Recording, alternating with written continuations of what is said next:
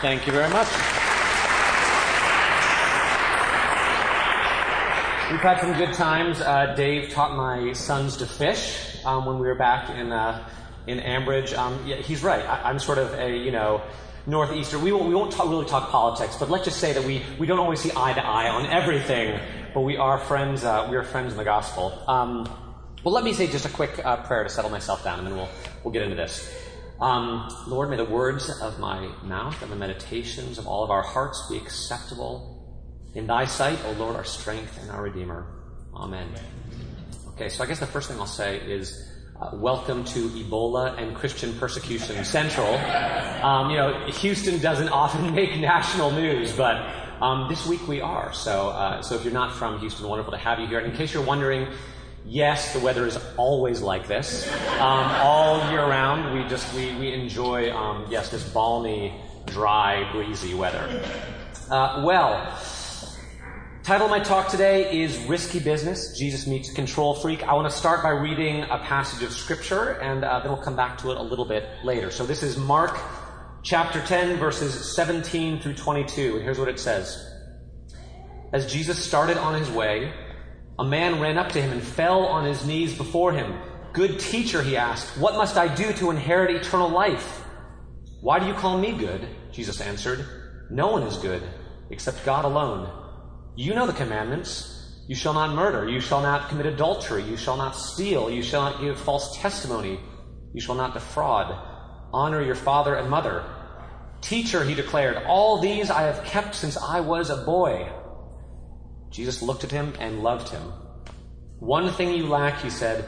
"Go sell everything you have and give to the poor, and you will have treasure in heaven. Then come, follow me." At this the man's face fell. He went away sad because he had great wealth. Now some of you may know this story. It appears in Mark and also in Matthew as a story of the rich young ruler. It may be fairly familiar to a lot of us, and I've known for a while that I wanted to talk about this passage because I think it really gets to the heart of the matter, and it's a very helpful helpful story because it's so often misinterpreted. And the way that we misinterpret this story says so much about how little we understand ourselves and how little we understand the ministry of Jesus, how little we understand the good news, the gospel. Augustine used to say that we do not interpret Scripture, that Scripture interprets us. And when we hear this story, as with many, both parables and stories in the Bible, how we interpret it and apply it to our life says a lot about, again, how we think about ourselves and how we think about God. And so I want to kind of deconstruct some of that today. But all that being said, I needed a sexy title, right? Because it's Mockingbird, and I couldn't just be like the rich young ruler, like blah, so I had to sex it up a little bit. And so Dave and I had a phone call, and we were turning it over and over in our minds, control and risk, humanity, God, sexy. And suddenly I had a vision from the Holy Spirit of a certain young Scientologist dancing to old-time rock and roll in his underwear, and I was like, yes, that's it. Risky business, which just fits so perfectly. But I have to say, I actually do think it was a Holy Spirit moment, because the more I thought about risky business, and by the way, raise your hand if you've seen this movie, Risky Business. Okay, talk to Father Browder afterwards, because you have some confession to do. But the more that I thought about it, I realized that Joel, the Tom Cruise character, is the rich young ruler. They're the same, and don't worry, I'll unpack that. And that they're both us. That they have something to say to us. And I've been thinking a lot about, 1980s high school movies the last few weeks, again, after all, there's Mockingbird. And what I think is there's really 3 great 1980s high school movies that feature male protagonists. Now that seems oddly specific, but when you think about it, right, most 1980s teenage movies are either ensemble pieces, right, think Breakfast Club or really 16 Candles, or they feature female leads, usually Molly Ringwald, because she just did, tons and tons and tons of 1980s movies. But I think they're really great, again, 1980s high school movies with lead male protagonists. I don't know what has to be a guy, but I'm a guy. And the first one is Ferris Bueller's Day Off, which, anyone seen that recently? it is so good. You watch these movies again, and you're like, is it really as good as I remember it being? And it's so good.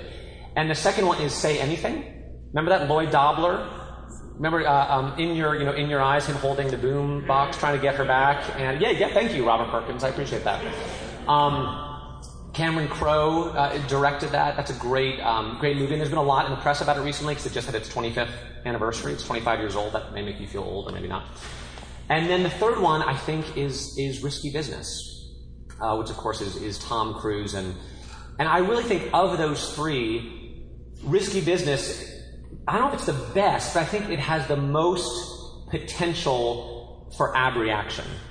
And what I mean by that, I think that there's the most possibility in terms of it connecting with us emotionally and saying something about who we are and how we live and sort of what stresses us out and where we might find some hope and some peace. Now, why do I say that? Well, Ferris Bueller's Day Off, like I said, is incredible. It's so well written, and it's funny and poignant. And that scene where they go to the Art Institute of Chicago, do you guys remember that? Like, it's just a beautiful movie, and my boys loved it. I felt like a really good father. The week after we watched that, I picked up my oldest son Jackson from school, and we're just driving down Westheimer, and he goes, "Dad, can we get a Jamba Juice?" Now, of course, that's the voice that Cameron makes as an impression of his father, except Jackson does it 100 times better than I do. So, but I felt like a good father in that moment. But in any event, Ferris Bueller's Day Off is great, but I don't think we can really relate to Ferris because he is so free. He's so self-possessed. He is so devil-may-care. He just does whatever. He steals his best friend's father's $15 million Ferrari and talks his girlfriend out of school, and he pretends to be the sausage king of Chicago, and he ends up on a float singing Twist and Shout, and I want to be him. Don't you want to be Ferris Bueller? I want to just not care that much and to see the world as my oyster and to live life to the fullest. But that's not me. If that's you, then I need to hang out with you more often because you probably have a very interesting life. But really, our way into that movie is Cameron, right? Is his friend who's hopelessly bound and anxious and has this fraught relationship with his father. And at the end, it really ends up being about him, where he kicks the car. By the way, that house came up for sale in Chicago recently for $1 million. That house was so awesome with the glass walls. Some of you have no idea what I'm talking about. But most of you have seen Ferris Bueller's Day Off, right? And it's on Netflix, by the way. It's on Netflix, and Say Anything's on Netflix. Risky Business is not. But Cameron is the one that we can relate to, but he's not the protagonist. He's not the main character. And then Say Anything, again, Lloyd Dobler, he's not nearly as smart or as interesting as Ferris Bueller is or as Joel is from Risky Business, but he's so pure in heart. All these 25th anniversary essays that were written about Say Anything noted this, that he just didn't feel much pressure either. He just was who he was, and he gave away his heart at the drop of a hat to this woman who kind of stomped all over it, and then he goes back in the middle of the night with this Peter Gabriel, and he gets her back, and he's just I wish I was him. He's so self-possessed, and he his yes is his yes, and his no is his no, and he's uncomplicated. And one of his friends in the movie says, you're the last of the good guys. He's just a good guy, and I wish I was him, but I'm not him. And then we get to Joel from Risky Business. And I think that this is a character that I can relate to. This is a person that makes sense to me. Here's a nice, and I'm going to show you a clip. He's so young. He's crazily young, but he's a good kid. He's nicely dressed.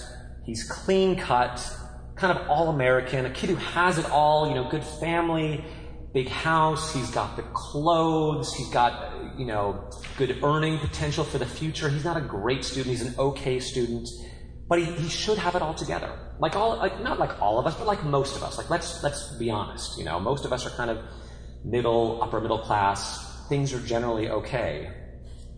And yet, this poor guy Joel is just ruled, entrapped by a combination of fear and animal instinct. And the first scene, which I'm not going to show to you because it's completely inappropriate, but it captures this perfectly. It starts with Joel having this dream of coming to this house and the doors open. He's explaining this dream to his friends as they're, sitting around playing poker, and he says, the door's open, and I walk in, and I hear the shower running, and I go to the shower, and there's this incredible woman in the shower, and she wants me to come, wash her back or something, and so I go toward the shower, and I get in this fog of steam, and I can't make my way through, and then suddenly I finally make it through the steam, and I'm in my high school math classroom, and I'm 3 hours late for my exam, and there's 4 minutes left, and this is it. I'm going to fail math, and I'm not going to get into college, and I'm not going to have any future, and my entire life is going to fall apart. I'm on the wrong page. Am I? No, this is the right page. Weird. That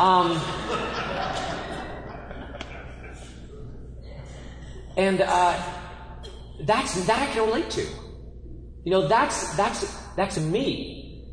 I know, like him, that I know what I'm supposed to be doing, right? Joel is supposed to be in his classroom, in his dream, taking his test, preparing for his future, doing everything right, and yet in his dream and in his life and in my life and probably in your life, what you know you're supposed to do is consistently sabotaged by your humanity, by your weakness, by your lack of self-control, by your baser instincts, by your intractable emotions.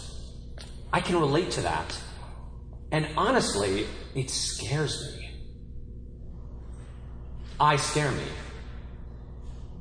I know kind of who I'm supposed to be and how I'm supposed to act and what I'm supposed to do, and I consistently find myself not doing it. And now that I'm married and I have kids and things that I'm responsible for, it just doesn't scare me for me. It scares me for my family.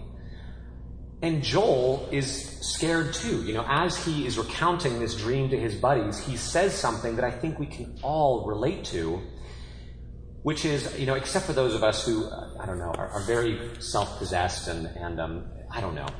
For the Ferris Buellers out there, maybe this doesn't make sense to you. But he says, I don't want to make a mistake and jeopardize my future. And of course he's talking about college and getting a good degree and getting a good job and having a nice house and family and all that sort of stuff. But that, I relate to that too. I'm scared of making a mistake and jeopardizing my future, my job, my marriage, my kids' future. And it begs the question, to what degree are our lives and our choices defined by our fear? Fear of doing the wrong thing, fear of making a misstep or a mistake. And it reminds me, back when I was in youth ministry, and this is probably more true, again, of younger people, the big question is, what should I do with my life? And if they're Christians, then it gets spiritualized, what is God's will for my life? What does God want me to do next? And the vision I would always have in my head when they asked me that question was and I felt this way too sometimes, is like I was standing on a rock in the middle of a raging river. And I knew there were rocks all around, but I couldn't see them because they were just below the surface. And my job was to find that next rock that I could step onto.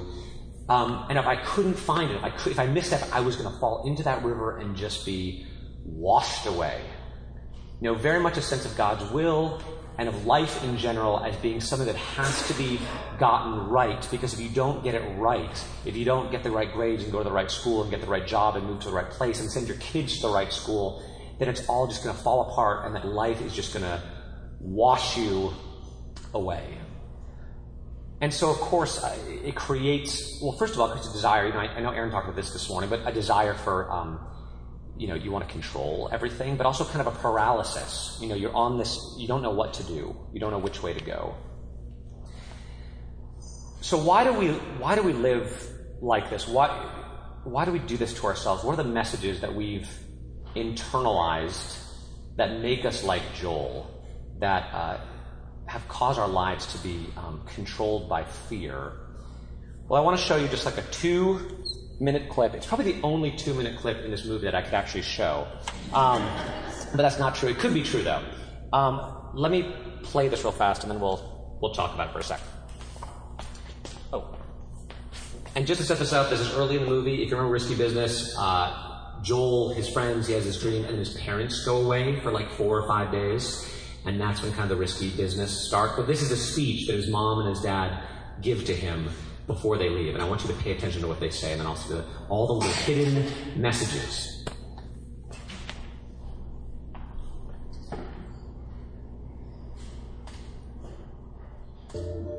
Joel, did you get your SAT scores yesterday? Yes. Well, how'd you do?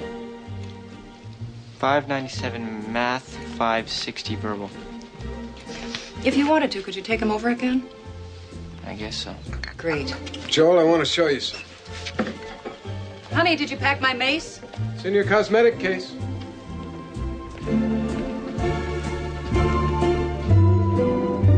Joel, do you hear something odd? Something unpleasant? No.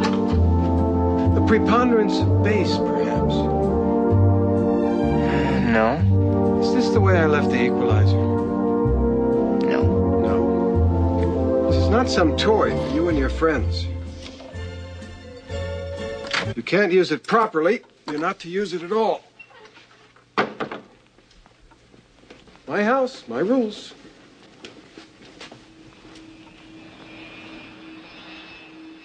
Joel, I spoke to Bill Rutherford. Turns out he interviews for Princeton. I'll never get into Princeton. I already arranged an interview. Friday night, the 4th, at the house. Oh, Jesus, Dad. Honey, tell them about your involvement with Future Enterprisers. They look for that sort of thing. There's 50 for food, which should be more than enough. Another 50 for emergencies and an extra 25 just in case. And don't forget to water the plants around the patio and the ficus in the dining room. I wrote all that down. It's on the refrigerator door. Dad, you want me to start your car? Car will be fine, Joel.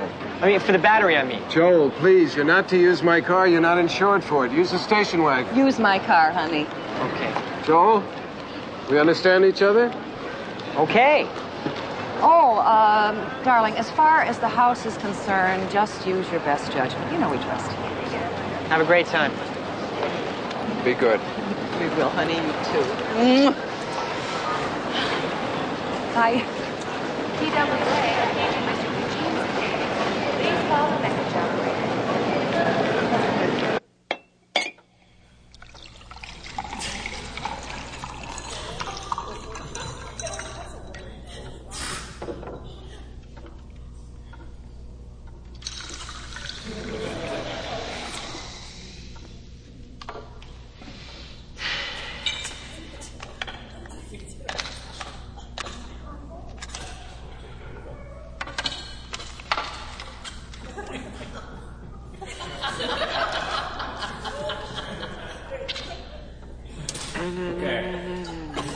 Stop there. The next scene is the next scene is the famous scene of him dancing. So we're not going to show that. Okay, so I don't want to be too terribly hard on these parents. You go away for the weekend and your kids, but I want to think about it a little bit metaphorically and some of the things that they said to their son before they left. It starts off with his mom. What did you get on your SAT? And if you're a high school junior or senior, is there any single thing more closely tied to your sense of well-being and identity than your SAT score? And he got what did he get? Like somewhere between 1150 and 1200. Not great, not terrible. Next question. Well, can you take them again? Translation, you're not good enough. Did you mess with my stereo? I sense a preponderance of bass. Which is sort of tied into the suppression of Joel's high school male animal instinct. If you can't use it properly, you can't use it at all. You're not to drive my car. Translation, you're not important. Or at least you're not as important to me as my equalizer and my Porsche. What you want doesn't matter. Well, what I want matters. You're not important. And his father says, I set up an interview. He set up an interview with Princeton for his son, even though he knows with his son's grades and his SAT score that he has no chance ever of getting into Princeton. And you can sense, you hear Joel's frustration and despondency, like, Dad, why would you set up a Princeton interview? I have no chance. But I think the message in that is, you should be different. I wish you were different. I wish you weren't so disappointing. I wish that I could have higher expectations for you and that you wouldn't be such an average person. Now, maybe you had parents like that, or maybe sometimes, honestly, you are a parent like that. I know that sometimes I am with my sons. But even if you didn't, or you try your best not to be, my guess is that you have a little voice in your head, harping, a little voice which is constantly reminding you, constantly pointing out to you all the ways that you don't measure up, ways that you're not good enough, ways that you're not important, ways that you should be different. All the things that you should and shouldn't be doing, all the things that you should and shouldn't have done, all the mistakes you've made and the dire consequences which are almost surely to come from those. You know, a buddy of mine's been Alcoholics Anonymous. They talk about living in the wreckage of the future. You know, always imagine these bad things that are going to happen. And if you are a Christian, unfortunately, you probably, at least in your darker moments, you equate that voice in your head with the voice of God. The voice that says, try harder, be better, be more, get your act together, get your life under control, secure your future, the future of your family. Don't mess up, don't let your guard down. Try not to be so disappointing all the time. I remember there's a moment in my life where I was sensing that most acutely. I've been reading Dietrich Bonhoeffer's Cost of Discipleship, which is a great book, but if you're feeling insecure, it's not terribly helpful. And those of you who read it know what I mean. Like, I love Dietrich Bonhoeffer, but man, I was feeling crushed. And I said to a friend of mine who I really respected, I said, I just feel like God is standing over me with a whip, demanding that I be something that I'm not able to be. And he said, well, you know, God's love is a perfecting love, and He wants you to be better than you are now. Thank you so much. That was very pastoral and helpful. Joel and we, the truth is that we are living under the weight of some pretty serious expectations. And the truth is, I want to say those are real, right? If you look in the Bible, and I'm sure that people are talking about this, that what we call those expectations, Christianly speaking, is the law, right? Thou shalt not. The Sermon on the Mount, like I often say at St. Martin's, whenever I meet someone who's like, well, I don't really go to church, but I live by the Sermon on the Mount. It's like, I'd like to see how that works. Can I spend some time with you? Be perfect as your Heavenly Father is perfect. That's a real thing. We know it. It's written in our heart. It's in our conscience. And yeah, even if you're not a Christian, there is such thing as a conscience. And there actually does seem to be, despite the fact that we fight it all the time, there seems to be a set of rules that the world works best by. Like polyamory isn't such a great idea. And it's good for kids to have their parents around. And my favorite, a happy wife is a happy life. You guys ever heard that? Men, you heard that? That's very true. So we know this to be, there are things that we know to be true, and yet at the same time, as we see in Joel, there is this battle raging inside of us between knowing what we ought to do, sort of our better selves, and our broken humanity, our inability to control ourselves, our baser instincts, and again, our intractable emotions. This war raging in our soul. So what do we do? How do we handle this battle? And first, I don't want to say ideally, I want to say actually. When we encounter this struggle, how do we react? What happens to the human heart? And I think what happens to the human heart, what we see in Risky Business, is that when you're under pressure and you're full of fear and you've got to have your life together, and it's intense, you start to act badly. You start to act out.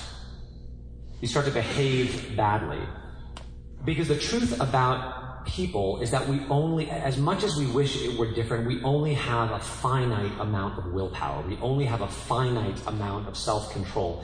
And the more we try to keep things together, the more control we try to exercise, the more need we have for a release valve. I mean, this has got to be why high school kids, junior and senior high school kids in high-pressure environments go crazy. Or if you remember freshman year in college, the kid who was never allowed to do anything in high school? Did you have one of those friends? Remember how they acted? Maybe you were that kid, and you kind of went a little bit nuts because it was like, finally, I'm not from under my parents. I'm just going to I don't. Have you talked about Axl Rose quite yet? Probably not. But that's Axl Rose. He went to church, 8 times a week growing up and had these insane, ultra-fundamentalist Christian parents. And guess what happened to him? He became Axl Rose. Yeah. And this is total speculation. But I do also wonder, and this is not in my notes, this just occurred to me, the recent spate of heinously violent acts from teenage boys, college-age boys, I think has got to be tied into sexual frustration and repression, because we live in a culture that has prioritized prosperity, career, finances over relationship. At most cultures today, and over the course of the history of the world, you grew up, you lived in your parents' household, you hit puberty, you got married, boom. And you transition seamlessly from the affection that you received from your parents to the affection you received from your spouse. And now what we say to people, especially if you're a Christian, wait 10 to 15 years.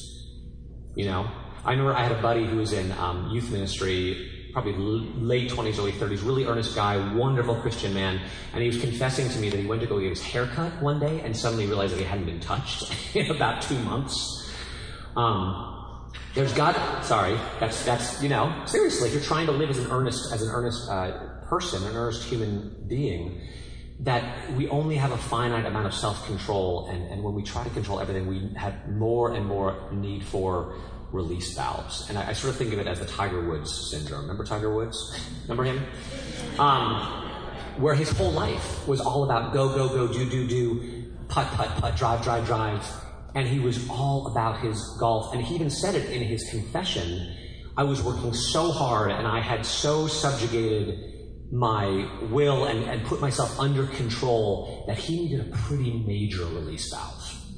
You up the control, you up the need for bad behavior. And I'm sure you see that in your own life, right?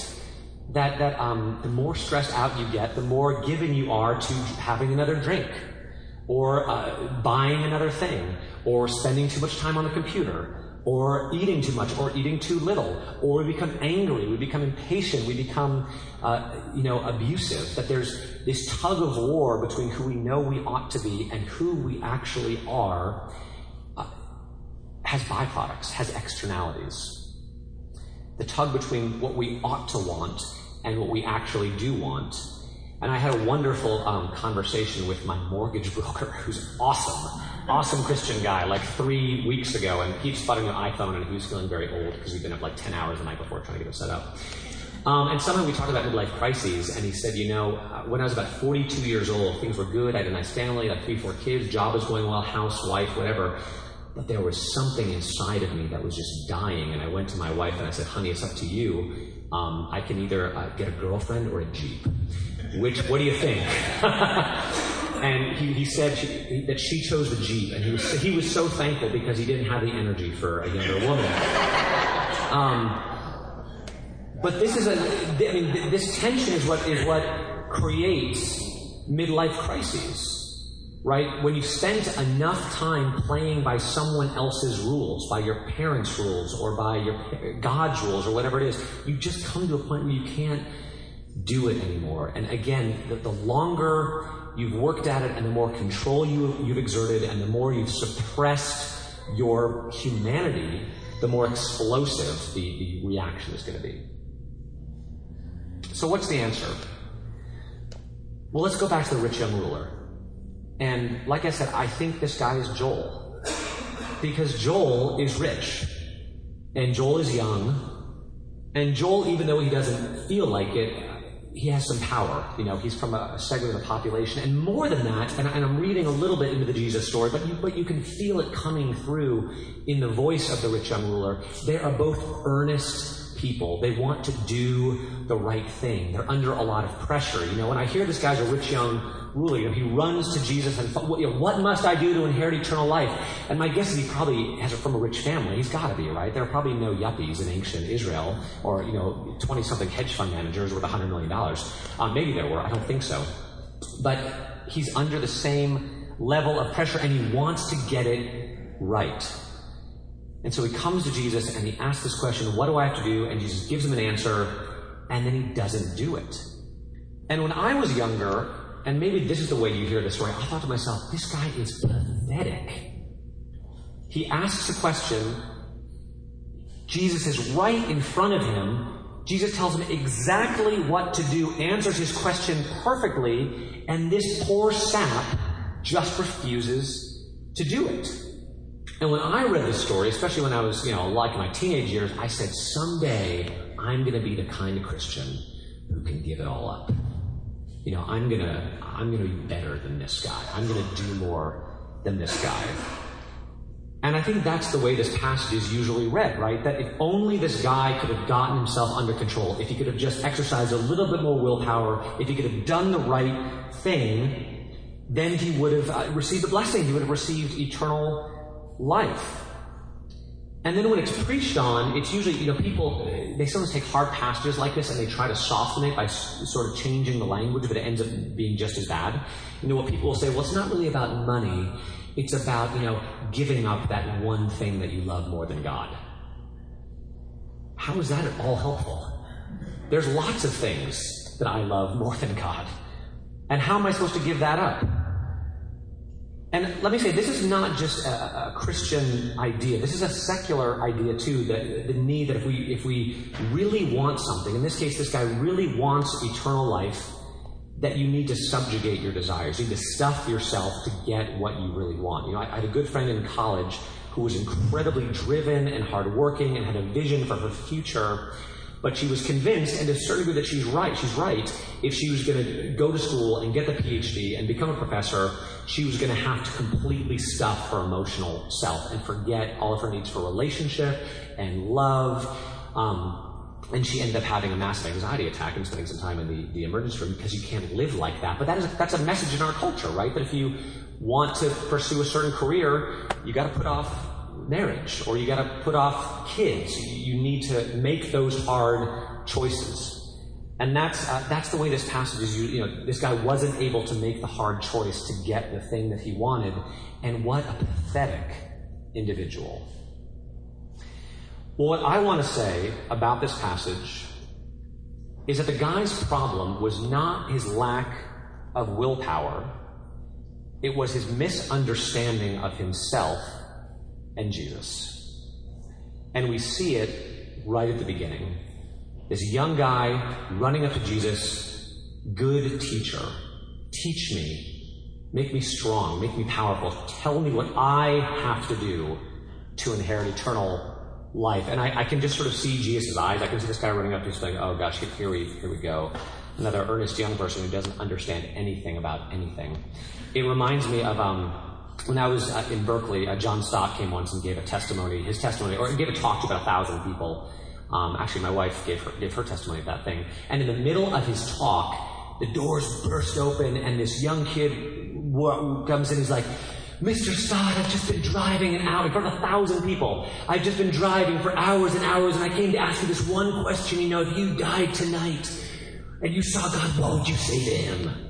It was so awkward, and we all felt so bad for him. But I see this guy in the same way, right? Running up to Jesus, full of earnest, youthful vigor. John Stott handled it beautifully well and didn't embarrass this kid at all. But I can just see Jesus being like, here we go again. So what must you do? You really want to know? Follow the commandments. You know the commandments. You clearly you're an educated, wealthy young man. You're a Jewish person. You know the commandments. And then this kid says the most ridiculous thing that just about anyone says in the Bible. All these I've kept since I was a boy. Really? So you've loved the Lord your God with all your heart, soul, mind, strength. You've never lied. You've never coveted. Maybe you haven't committed murder or adultery quite yet. Give it time. Most heroes in the Bible do. But he's completely in denial about who he is. And he still thinks that he has the power and the strength to do it on his own. And then I love it. It says, Jesus looked at him and loved him. And I wish I could see that face. I think it would be love and compassion. He probably wouldn't have nearly as much contempt for him as I do, but I think there would be a little bit of a tinge of, oh, you poor, deluded little person. And then, try this on for size. If you've kept all the commandments, then go and sell everything you have and give it to the poor, and come follow me, and then you'll have riches in heaven. And it says he walks away sad because he had great wealth. Now, why does Jesus do that? Well, Jesus asks this man to do the one thing that he knows that he cannot do, in the hope that he will come to see himself as he truly is. It is kind of this slaughtering act of mercy. Jesus is not giving this guy an action plan. He's trying to put him on his knees. He's trying to create a little bit of humility and reflection. And the reason Jesus does this, it's not out of spite, it's out of mercy, because he knows how anxious and fearful and earnest this guy is, and he knows that the only way he's ever going to find the peace that he wants, the only way that he's able to handle the fear and anxiety and self-control issues and bad behavior, is not by buckling down further than he already has, but by giving up. Not by holding on with clenched fists, but by letting go. And I think that, if we're to crib the title of this the conference, that is the risk of grace. But it's also the hope of the gospel, right? That there are two ways to live. And the first way is that it's all up to me. And that's what Joel thinks, and that's what the rich young ruler thinks. And truth be told, that's what I think, and that's what you think. It is all up to me. To keep the job, to make the money, to care for the kids, to save for retirement, to care for my spouse, to care for my parents. It is all up to me. And let it be said, that's what, American culture tells us over and over again. My favorite example, I remember that were these playing in Houston, those ING ads where people would carry around their number with a 7-digit number. It was always a 7-digit number.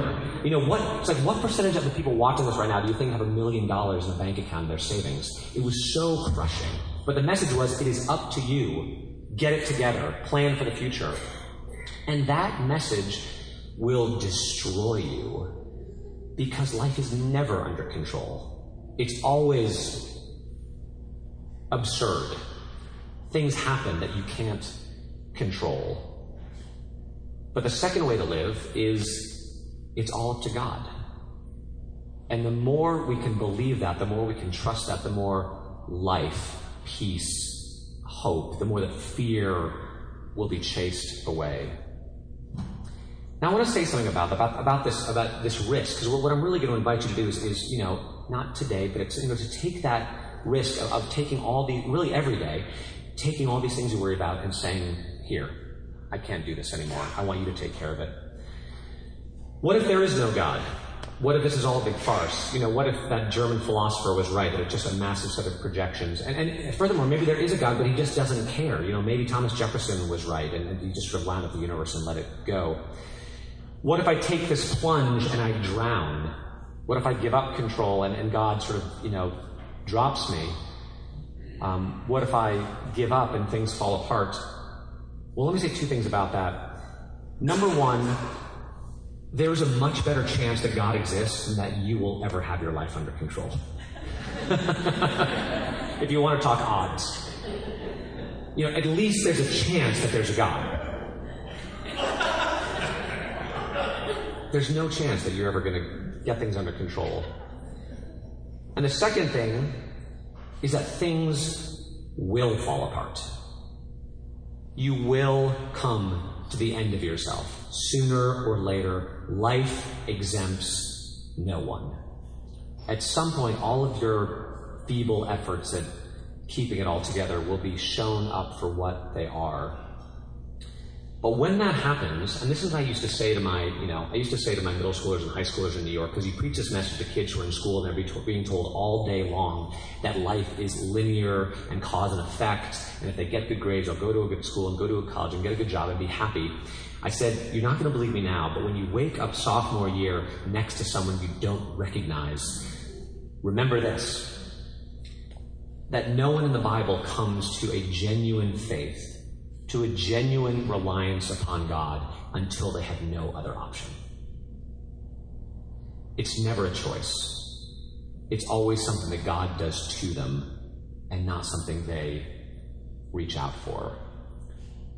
And that actually is God's grace.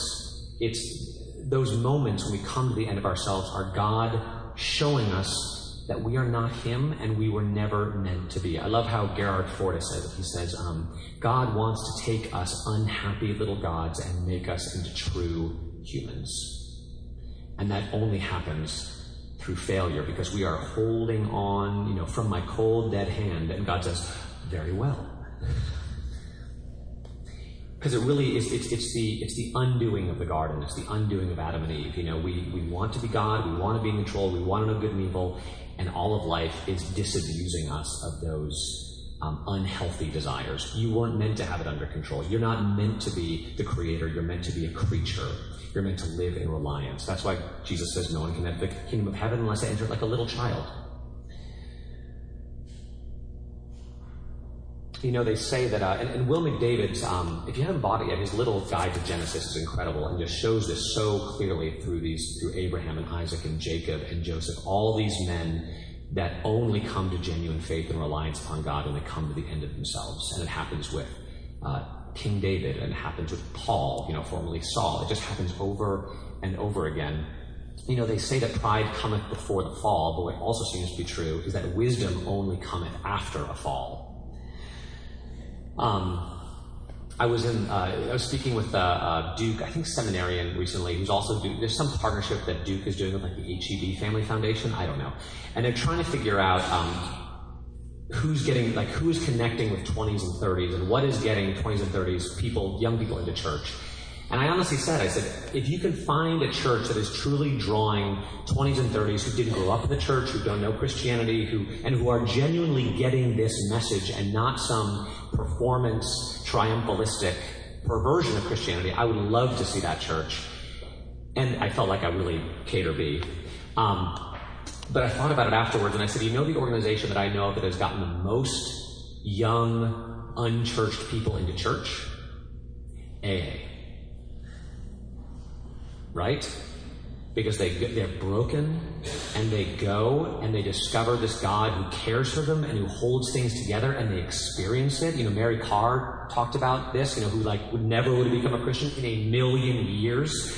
I mean, she was actively trying not to become a Christian, but she became a Christian through AA because she discovered a God who loved her and who held her in the midst of her sin. And guess what? There's only one God like that. I love what John Zoll says, that if you believe in a God that saves you in the midst of your sinfulness, that's Jesus. And you may not know, it's sort of like, having a crush on the girl on the other side of the cafeteria and you don't know what her name is, but you know it's that girl. That the 12-step God is Jesus. And I think that's the good news for Joel in Risky Business. And it's the good news for us, because I know everyone in this room has had a breakdown. And when you have that breakdown, it does actually kind of lead to wisdom and to freedom. And I love that Risky Business sort of ends where it starts. And guess what? He actually gets into Princeton. Remember that? Princeton could use a guy like Joel.